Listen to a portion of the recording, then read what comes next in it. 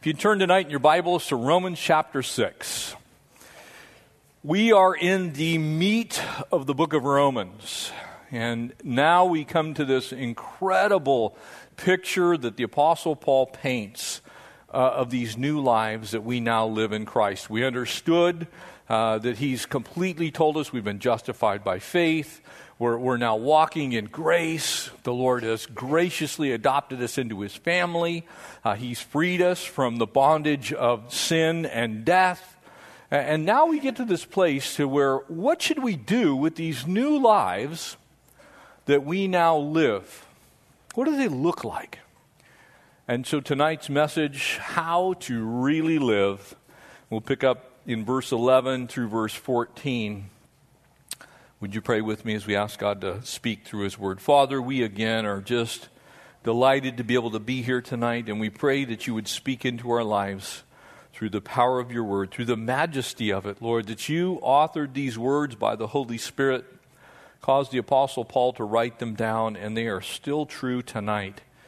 We are grateful for the truth of your word. Impress it upon our hearts now, we pray in Jesus' name. Amen. Verse 11 here in Romans 6, and likewise you also. Now it's important, again, when you see therefore or likewise, to look backwards. He's speaking of those things that we can know. And so the context is the first 10 verses that we just finished. And likewise you also reckon yourselves to be dead indeed to sin. And so he's going to give us 3 key component parts to how to really live tonight.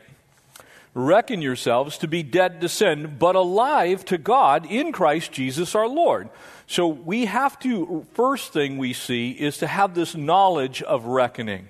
The second thing we see, therefore, do not let sin reign in your mortal body, that you should obey it in its lusts. And do not present your members as instruments of unrighteousness to sin, but present yourselves to God as being alive from the dead. And so he says the next thing is you're to present yourself, you're to take yourself from that reckoning and knowing to present yourself to God as being alive, and your members as instruments of righteousness of God. For here's the promise, one of the more beautiful promises here in Romans. For sin shall not have dominion over you. Amen? And notice what it says. For you are not under law. Please note, there is no "the" in front of law, and that's accurate in the original text. In other words, it's speaking about law in general. Because the person who's under grace, notice what it says, you're no longer under law, but under grace. As the child of God, we live differently because of the grace of God. It's an incredible picture tonight. What's really going on here, and I would just point you to an example, and it's the example of Lazarus there in John 11. What we are is very similar to what he was. He was that way in a physical way. We are that way in a spiritual way. Because he was formerly dead. Amen? So dead that his family said, you really don't want him to come out because he stinks. He was really dead. And he was really prepared for that burial where he was stuck in the ground and stayed there for 3+ days, probably 4 total days. He was buried for 4 days. And on the 4th day, Jesus comes along. Remember, his family said, if you'd just gotten here earlier, maybe our brother would have lived. So there's no question in the family's mind, Lazarus was dead. Lazarus, by Jewish custom, would have been wrapped and bound in grave clothes. And he was inside that tomb. And you remember the story. And when he came out, he was still wrapped head to toe in the grave clothes. Amen? So what did Jesus say to him? Unbind him and let him go. That's the picture of you. That's the picture of me. That's the picture of every believer's condition when we come to faith in Christ. You see, we were once completely bound by death. Death had taken its toll on you through sin. And sin actually would ultimately cause that death. And if that death unabated by the cross of Christ, if it wasn't dealt with at Calvary's cross, then that death would even be so permanent as to last into eternity. But you have been made alive. And so in the very same way, you who were once dead in your trespasses and sins, inside of the grave, have been made alive in Christ. And so now you have walked out of that grave. Here's the problem. There's still a little residue on some of us, amen? There's still kind of some of that funky, like the old 50s horror movies. You remember how always the zombies had stuff hanging off of their arms? You know, every single guy that was formerly dead that was now walking around in those movies, you know, kind of had a few strings of clothing hanging off of them. That's the same way we still are. Because though we are completely 100% redeemed, we have had our sin debt paid at Calvary's cross, there's still a little clingy old dead stuff that hangs around in the form of your old sin nature. Amen? It's still there, occasionally rears its ugly head. And so that is the picture in our passage tonight. We were wrapped up, as it were, in those grave clothes of that old life. And the difference, of course, is this. You see, our believers' old sinful clothes don't come off immediately. And probably some of you can remember when you gave your life to the Lord. There were some things that happened almost instantaneously, amen? You knew in your heart that you were a believer. God began to work in your life. But I think it's safe to say that most of us didn't have every habit, every bit of language. How many of you experienced a change in the way that your words were actually used? You now spoke with English instead of epithets. But it wasn't complete. Every once in a while, some of those old words you used to use kind of crept out occasionally. You see, we still battle the old sin nature. It's still there. But this passage says that though we're battling it, we can have victory over it. We don't have to give in to it. We're no longer mastered by it. And so those ugly, old, nasty-smelling garments that are covered with that old nature have literally been taken off of us to the extent that we will allow them to be removed. And, hear me well, don't put them back on. Don't go back in the closet. And I've shared this before, and it's a perfect analogy. You know, most of us had a life before we came to faith in Christ. Now, some of us, you were very young when you gave your life to the Lord. Some of you in here tonight, it was maybe not that long ago. Maybe it was this week. Some of you maybe last year. And you spent good money on that little black dress. You spent good money on that suit that makes you look really attractive to the ladies. You be looking awesome when you're in that suit. And when you put that on, the first thing you think about is that club you used to go to. See, here's what needs to happen. You need to go in the closet, and in Jesus' name, don't give it to the thrift store. Take that puppy and get rid of it. And in much the same way, you need to deal with your sin nature. You need to say no to the old garments. They're still there. You can still put them on, but the choice is yours. And that is the real issue that's before us tonight. You see, you've died to sin. You've been raised in new life. And so now we have to deal what remains, what the real problem is. In chapter 7, when we get there, Paul's going to actually talk extensively about the believer's battle with the old sinful habits, those old inclinations, those things that still pop up in your mind. Isn't it awesome as a child of God? You be sitting, I don't know if you do this or not, but there are times when I actually, not only do I catch myself in what I think, but I actually have time to articulate a thought in my head. It's like, man, I know what I would have said previously, and it's not coming out right now. That's that victory. The nature's still there. The old sinful person is still visible in the background, but he's been completely dealt with by the grace of God. So he has no more power, no more authority. You see, sin in the life of the believer, because you have been redeemed by the precious blood of the Lamb, only has the power you give it. You hear what I just said? Sin in your life as a believer only has the power you give it, because the power it has is not as great as the power that is within you. That's 1 John 4, right? Greater is he who's in you than he who is in this world.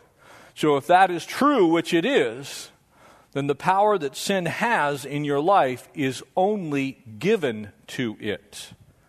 It is not a believer's mandate to be any longer trapped in sin. You see those old habits, those things, they die hard, amen? You can say amen. They die hard. You go to those places, you drive through those things, you hear those words, you see those people. There's times when that old sin nature, that old man, that old woman is welling up. It's like standing right beside you going, come on, we want to play. You have to say, get thee behind me, Satan. And you've got to deal with it that way. You cannot be indecisive about your old nature because you have the power to win. You must exercise your will to be in line with God's will if you want to have the victory. Because if you just cave in, you're going to do exactly what the old man wants. And it won't be good. And so to that end, it's really you that's the problem. Amen? You see, it's not a power problem with God. It's not a sufficiency problem with the cross of Christ. It's not that the power of the Holy Spirit is not sufficient in you to conquer those things. The problem is you and your implementation. Now, people want to argue about this subject. Say, well, I have a disease. If sin in that sense is incurable, then your Bible is a farce and we should all go home. Because there is no temptation, what your Bible says, but that which is such is common to man, and in it there is a way of escape. So the Bible is clear about the power of sin over a believer, and that is it only has power if you give it power, because it's been defeated by the death of Christ on the cross. The question is, will you keep it powerless by aligning yourself with God's will? There are some questions that we wonder about. I wonder about them. Maybe you do. If we've been freed from sin, then why does sin still give us so much trouble? Anybody ever have that thought? It's okay, you can raise your hand. You can say amen. Yeah, I have. I think most believers, if they're honest, will say they've struggled with that question. How about this one? If you're now holy before God, which the Bible says you are, amen? You're going to be presented faultless before the glorious throne of God one day. As far as God's concerned, He sees you in the righteousness of Christ, fully holy. If that's the case, which it is, why are our lives so often unholy? It's pretty deep questions, aren't they? If we're righteous, which we are, we've been made righteous by the blood of the Lamb, amen? It's called justification. The shortened version of it is Christ's righteousness for yours. He paid the full price, took the weight of your sin, and gave you His righteousness in its place. You are actually righteous before God. If that's true, which it is, then how can our lives better manifest that righteousness? Because I think we could all say we can improve. Amen? Good questions for tonight. 3 principles to help us along the way. Here's some answers for us. And I want you to really dig into this a little bit. This is one of those passages, if you'll lay hold of the truth that's within it, it will help you deal with sin in your own life. And any believer that tells you that they are completely freed from a struggle with sin is not being honest. I concern myself with people who say things like that. They're usually young people. They're very often people who've graduated from seminary or Bible college. Oh, I no longer struggle with sin. Well, you just did. It's called prideful arrogance. No, we struggle with sin. Because remember, sin by definition is anything that's contrary to the nature of God. So your little bitternesses, your anger, your vanity, this one's going to sting, gluttony, you can't stay out of the bonbons. Oops, that's sin. You understand what I'm saying? Make sure you keep the word sin in its proper context. So now how many of us struggle with sin? Yeah, you got some things that you're still struggling with, amen? Maybe language. Maybe you're not kind. Did you know that unkindness is sinful? You getting the picture? That's those old grave clothes. They're kind of still hanging off of you at a couple of spots, aren't they? So what are you doing with them? What are you doing about them? Here's some things for you, for me, for us. It says, likewise, you also, there in verse 11. It's pointing back. It has to do with the mind. And so the implied intent here is, you need to know this. It's assumed knowledge. It actually goes back, if you will, to verse 9. It's continuing that thought. It says they're knowing that. These three little tiny words are referring back to the truths that he's already given us. In other words, you have to count this as absolute truth. You can't tinker around with it. You have to know who you are in Christ Jesus. You have to know that. And you cannot deviate from it. You see, the person that deviates from the truth in who they are in Christ, and here's who you are spiritually dead to sin. Sin is no longer the you that you are today. Sin is the old you used to be. And now you must know this, alive to Christ. So in that sense, behold, all things are becoming new because you still got some grave clothes dangling. And so you're stripping those things off. You're saying, no, I don't want that little piece of junk hanging off of me. I want to make sure that I don't carry around that bitterness anymore. That hatred I had for that person, I want to let that go, and I want love to fill that spot that used to be occupied by hatred. You see, you must know who you are in Christ. You see, when you begin to lay hold of who you are in Christ, it changes what you know about everything else. Because you see life through the correct lens. You see, the idea is you have to count this as absolute truth. It becomes an axiom.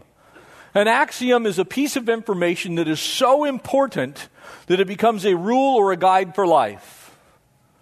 We would say it's axiomatic. In other words, absolute truth, you must act on it. It absolutely is, so you got to do it. This is an axiom. You have to know who you are in Christ. It's a command that's reached that level of now you implement it in your life. You say, I not only believe this, but I'm going to act on it. You see, because there are a lot of people who believe things about the Bible. They believe things about God. They believe things about their relationship with God, but they don't do them. And that says, do you really believe? And if you really know that it's true, then you should be doing it. This is where truth and action are linked together. Doctrine and duty become one. You see, we have to know. How do we know God's truth? You see, spiritual exhortation, what I've just been doing is exhorting you to a truth of God. But it's always built on scriptural knowledge. I'm not telling you something that I can't back up with the Bible. What I just told you comes from your Bible.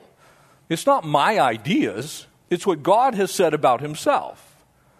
So you have to know these things. You see, it's built in essence on the wealth of God's word. So when you think about these things, it's not, some pastor telling you. It's God having spoken from time past into time present that is going to be absolutely accurate all the way into your future. You see, you mine the wealth of the word.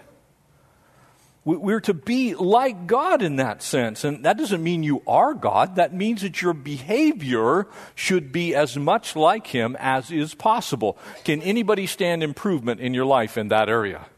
Oh, man, I got things. You know what? Brandon and I went over to Burger King today. I didn't know they had a 7-layer Whopper. I had no idea. This guy walks up to the counter, and they have one that says 3. It's on the menu. But the guy walks up, I want a 7. I'm with a 7. And they start making this thing. It's like 1.5 feet tall. I'm going, that looks good. That's got more calories than I need in a year. Besides that, when you get my age, if it goes in here, it stays. It's like directly proportionate. Whatever I consume, it's like, there's that cookie. You see, I'm sitting there, I'm thinking, and all of a sudden, where I was going to get just like a single Whopper, going, I can do 2. If he can do 7, I can do 2. And so I'm like, oh, Lord, I don't need this. You see, it's one of those little areas. We don't think about it. The old nature is right there. Get the jumbo size. Yeah, get the jumbo size if you want to be jumbo size. You see, the enemy's back there going, you need it, you need it, you need it. Any of you ever get this? It's a better deal. That's Satan back there going, yeah, I know. You see, we have to listen to the Lord. He says, you shall be holy, for I am holy. That's the original command from Leviticus 11.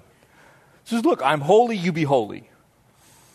And he gives us the means whereby that happens. Peter repeats that same command. He says, like the Holy One who called you, you be yourselves also in your, check this out there, 1 Peter 1, verses 15 and 16, in all your behavior, and he says, because it is written, be ye holy, for I am holy. You see, when we know God's truth, God doesn't want me to blow a heart valve. He wants me to stick around a while, so I'm not supposed to have the 7,000-calorie lunches. So even in those types of things, I can stand some adjustment. Can you? They're just little things, and I'm not putting the guilt trip on anybody. I'm just simply saying that's the place where we need to go. We need to say, Lord, how will this affect the level of holiness that's in my life? Ow! I can stand some improvement frequently and often. You see, God could have been, he would have been perfectly justified to simply give us a list of commands. You realize that? God could have told us, I want you to do this, this, this, and this, and that's it. No deviation, you don't do it. It's like, fries you from heaven. He could have done that. He's God. But he didn't. He gave us grace instead. But it doesn't change the fact that Scripture is replete with very specific commands about the standards for behavior and conduct of God's people. Do you know that? The good news is what we're getting to at the end of tonight, and that is you're no longer under law, but you're under grace, but the law is still there as his ideal. It's the structural integrity of behavior for the believer.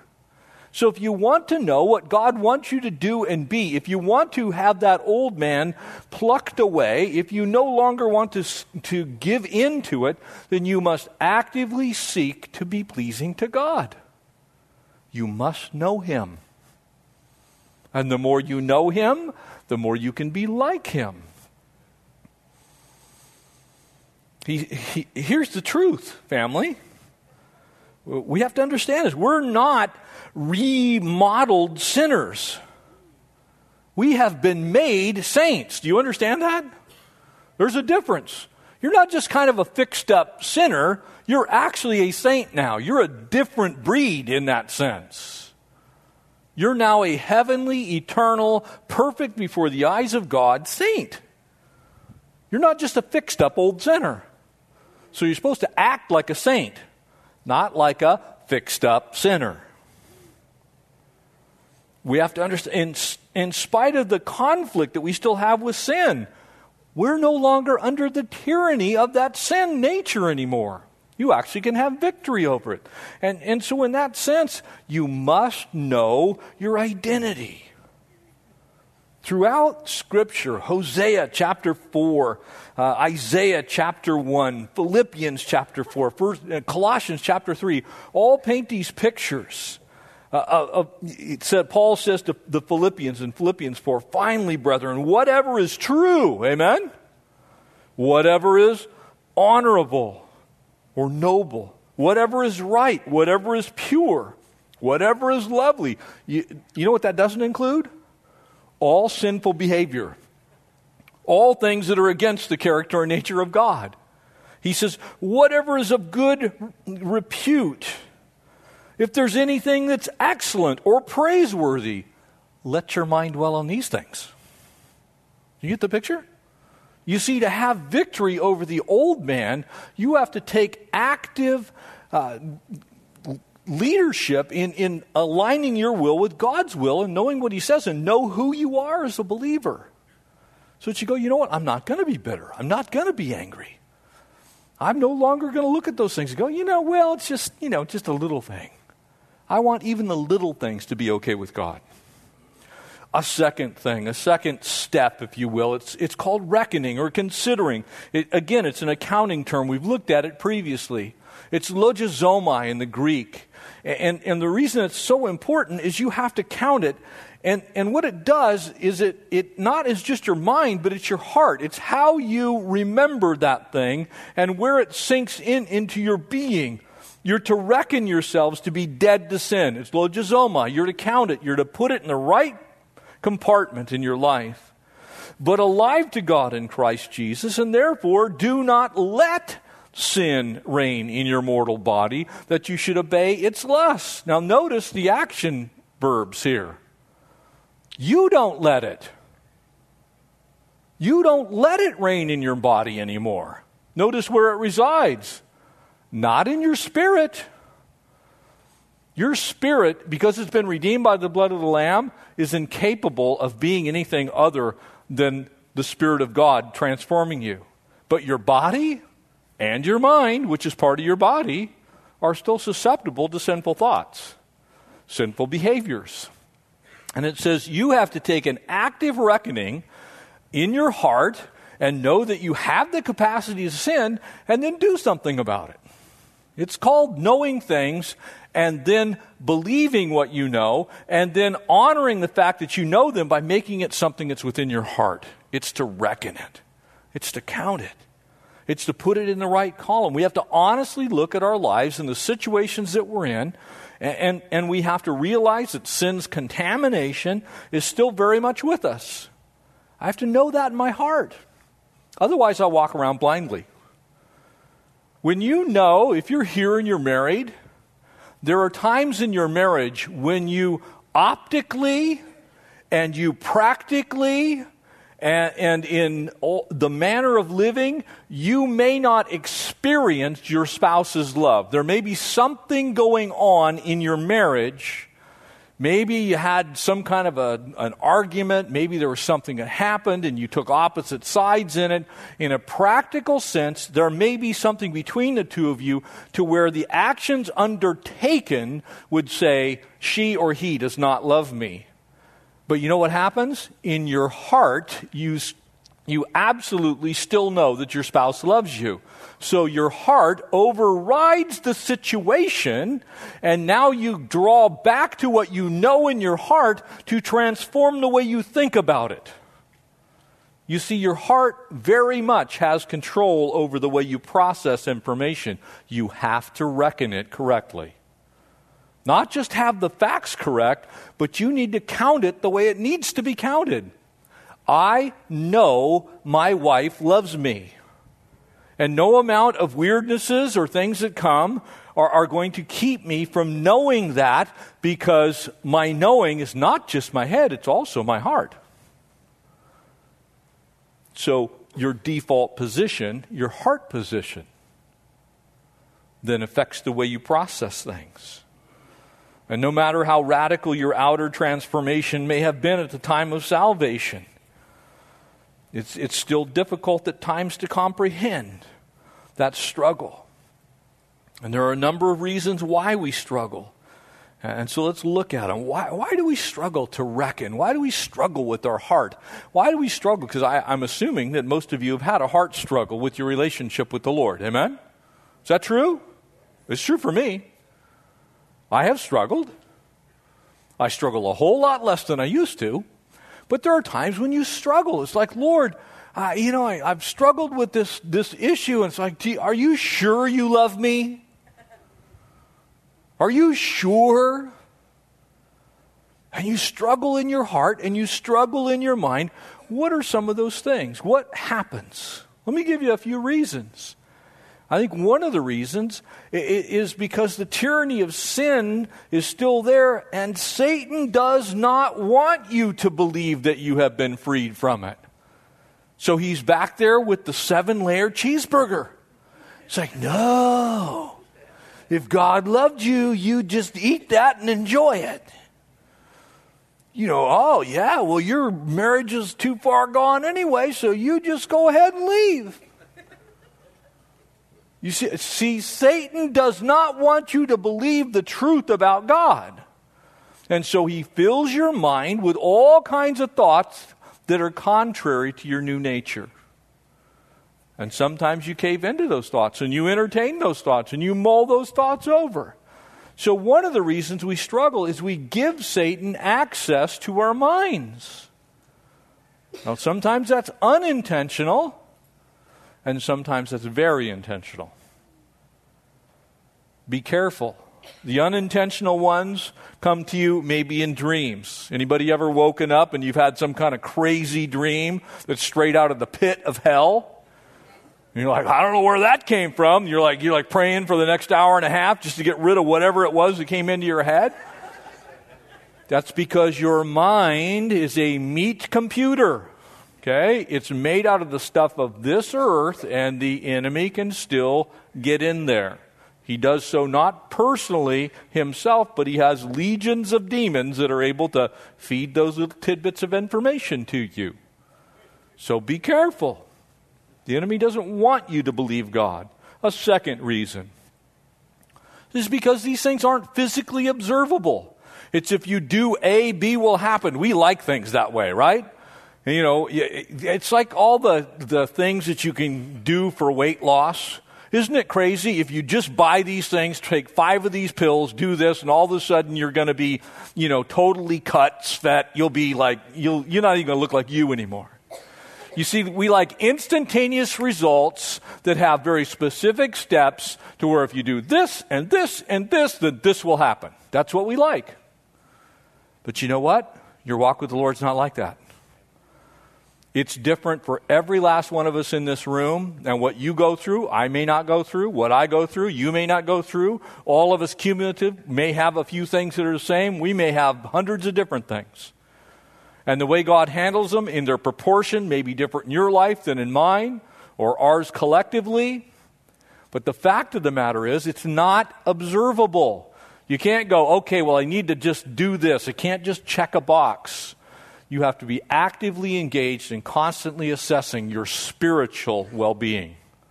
You must be actively engaged in constantly assessing your spiritual well-being. Test and see, Scripture says, whether there be any wicked way in you. That means examine it. It means look at it. You know what? That needs to go. That thing right there. You may not see it one day. You may see it the next. Deal with it when it comes. A third thing, and perhaps the most common reason, while you're still on this earth, you actually do things that contradict God's truth, don't you? You actually stumble every once in a while. You bruise a toe. You say things that you live long enough to regret and hate. And so when you do those things and you don't repent of them, why do you think it's so important for the believer who's already saved to still confess your sins that he might forgive you and cleanse you? Because if you don't get that daily forgiveness and that daily cleansing, those things pile up. And pretty soon, the body of evidence says, you're not saved. So you don't want to walk in sin. You have to believe it. And in order to do that, you have to count it. You got to affirm it. These are truths of faith, and they have to be affirmed in faith. It's a faith promise. You have to act on it as if you know it's true. And continue to act on it. Take decisive steps until you believe that truth, accept that truth, that power that sin has been broken. You'll never live victoriously. If you don't walk in the knowledge of the truth that sin's power has been broken in your life, then you will not walk victoriously. If you entertain the enemy, and you let him into your head, it's going to take you a long time to see much victory in your life. Because you just walk, I don't know.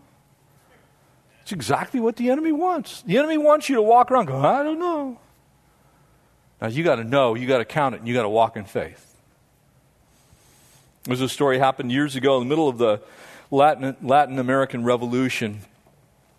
We were fighting a war chiefly with Mexico, but there was an American citizen who was captured on the border of what is now Texas and Mexico and sentenced to death. An American officer rushed in before the firing squad just before he was going to be put to death, and he draped a flag over him, completely covering him. And he says, you can't do this. If you shoot this man, you're going to have to shoot through the flag. And if you shoot through the flag, you'll incur the wrath of the entire country. You see, in order for Satan to get to you, it's got to go through Jesus. In order for the enemy to get to you, you've been cloaked with Christ's righteousness. You are literally covered in him in that sense. So the only way anything can get to you is if you lift up the cloak. You open yourself up to it. You yield yourself, or you present yourself as a target. The third thing, presenting. It says, therefore, do not let sin reign in your mortal body, verse 12, that you should obey its lust, and do not go on presenting the members of your body. And notice, these are both your body. This is where this happens. Your body is also your mind. It's part of the physical body. You think with your mind. Your heart is non-material. It's part of what you are that is not the material of this world. So your heart, in that sense, your emotions, those things are non-material, but your thoughts are material. So those things that you allow into your mind, those things that you allow to touch your body, those things that you do that are part of this mortal world that you live in, you have to be careful how you present those things. Do not go on presenting the members of your body to sin as instruments of unrighteousness, but present yourselves to God as those alive from the dead, that your members as instruments of righteousness. For sin shall not be the master over you, for you are not under the law, but under grace. You're not under law, but under grace. And so this third step is to present yourself. Say, look, this is what I got. This body that I have, this mind that God gave me, is the only one I get while I'm here. And what I do with it matters. And that is fully on me. That's why when Christians say they can do whatever they want, I always take them to this passage and say, no, you can't. Not unless you want the result of doing what you want. Because if you want to do what you want, you're going to get the result of doing what you want. You're going to let sin reign in your mortal body. And you're going to bear the consequences of letting sin reign in your mortal body. Ask someone who's been in illicit sexual relationships. Ask someone who's addicted to drugs. Ask someone who's an alcoholic. Ask someone whose life is filled with hatred whether the sin reigning in their mortal body has had a cost that they've had to pay. Probably many of us can say, well, those four things would probably encompass a vast majority of us in here at some point in time during our life.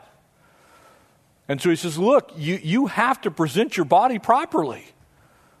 You have to present yourself to God, all of you.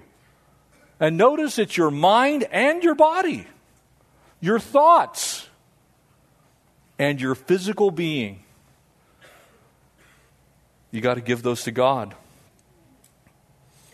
This admonition to us is to not let sin reign. Notice what it says. It's on you to not let sin reign. It's on me to not let sin reign. It's not that Christ is insufficient in giving us enough power to have that happen. We simply choose not to do it. That's what happens when believers sin. We take our bodies that have been redeemed by the blood of the Lamb. We take our minds that have been redeemed by the blood of the Lamb. We even use that place that the Spirit resides. Your body is a temple of the Holy Spirit now. The Holy Spirit travels around in you, and where you present it is up to you. Have you ever thought about yourself going someplace you shouldn't go as you're presenting the Holy Spirit in that bar? You're taking the Holy Spirit into that illicit sexual relationship? You're taking the Holy Spirit into that drug-induced craze? You're actually asking Jesus to come along for the ride while you're beating the tar out of that person? You understand what I'm saying? That's on you. That's on me. Where I present my body and what I do to present my mind. That's us. That's our responsibility as the believers that we claim to be. You see, it's no longer the master. The sin is no longer the Lord. It can, and that sin must be resisted. That's why James put it this way: resist the devil and he will flee. You see, our problem is in the resisting. It's not that we don't have the power to resist, it's that we choose not to resist.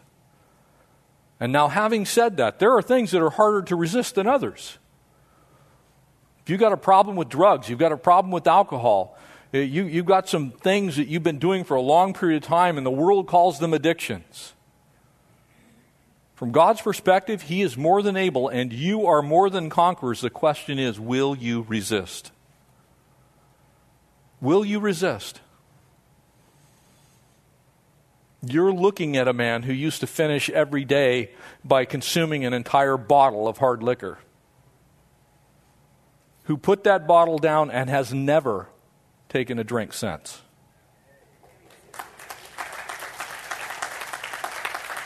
Not because I went through a program, because the power of Christ dwells in me. Amen? So He's able, He can do it. Now, at times, has there been some resistance necessary? Oh, yes.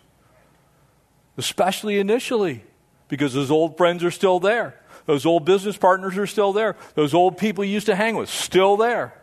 That same bar, still there. Same road that same bar has been, it's still there. The question is, are you going to resist turning into the parking lot? Are you going to resist keeping friends with those people that you know do that on a regular basis? You see, you have to present yourself. If you want victory, you must present yourself to God, so that sin will no longer reign in your body any longer. It's on you. You have the power. You see, the only remaining beachhead, the reason that we were successful on D-Day in World War II is the Germans believed that there was no way in the world that we could attack the Germans at Normandy. They had limited gun emplacements. Those gun emplacements were actually not aimed at the beach. They were aimed out in the English Channel. And because they believed that beachhead was impenetrable, they had very little forces to defend it. The enemy is every bit that smart. Knows exactly what beachhead is left in your life that can be attacked. And let me tell you where that beachhead is. It's in your mortal body and your mind. Those are the two places chiefly that the enemy can still attack you. He cannot attack your spirit. Your spirit has been redeemed by the living God. In that sense, your spirit is now in God's hands. But your mind, oh yeah, it can be attacked. It's still an open beachhead. Your body still can be attacked. You have those appetites, amen? That burger looked amazing. I'm like, yes, no. Then I saw the picture, El Diablo.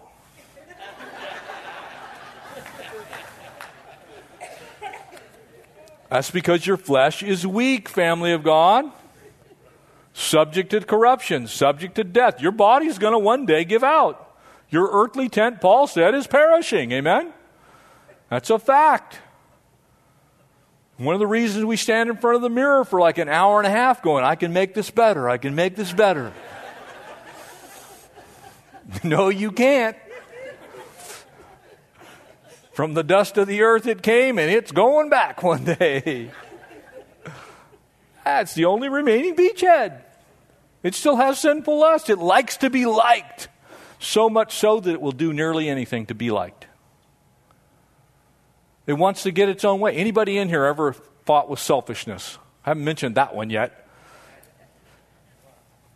Most of us do. I like to please me. And I don't like it when other people don't please me. Maybe you guys don't think that. I do. I'm trying to give you a sense of exactly how vulnerable you really are. Amen? I really am.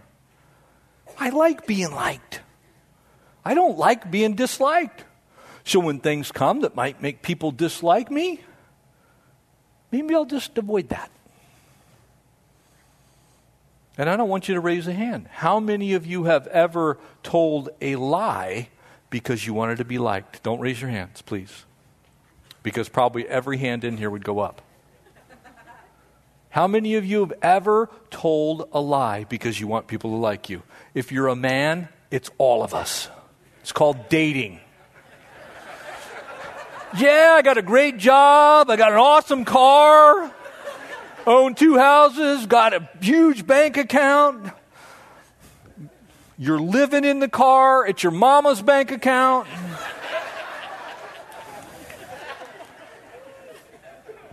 Like, full-on liar.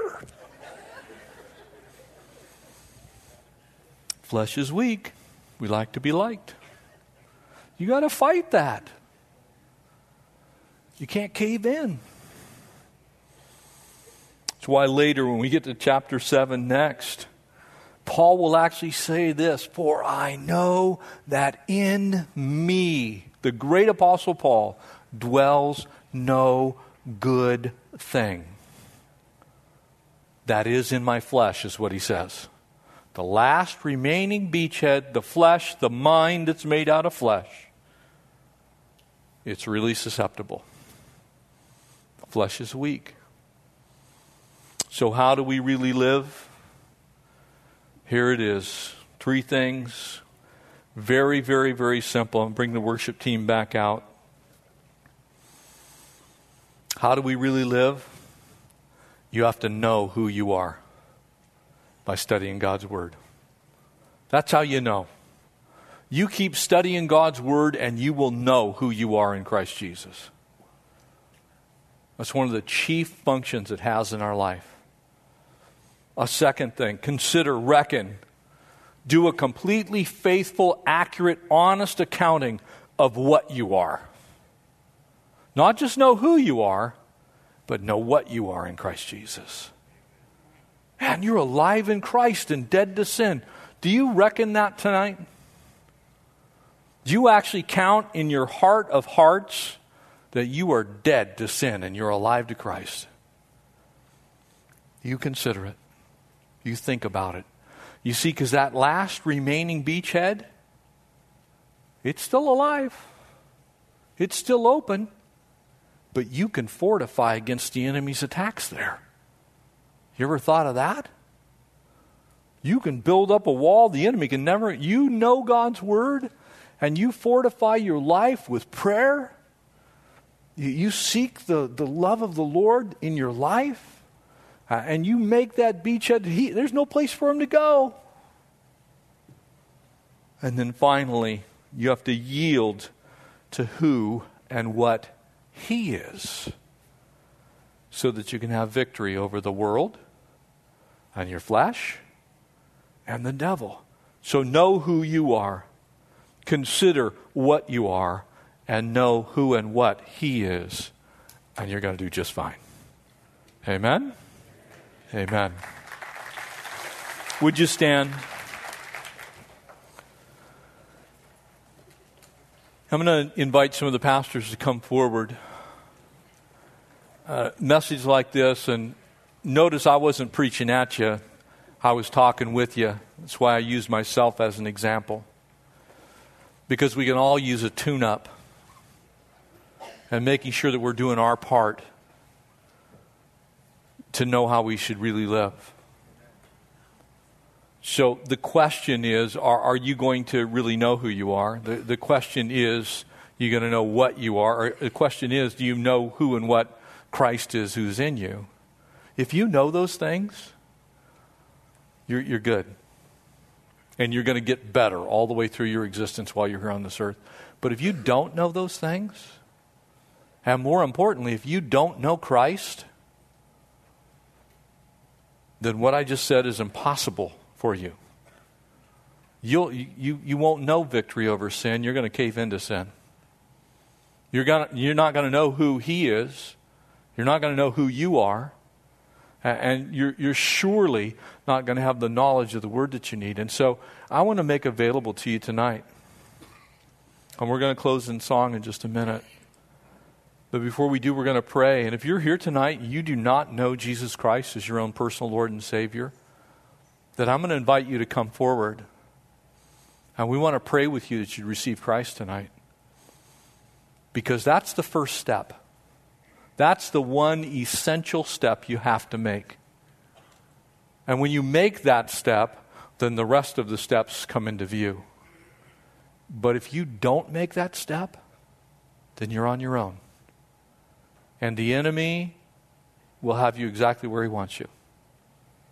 And you'll experience ups and downs.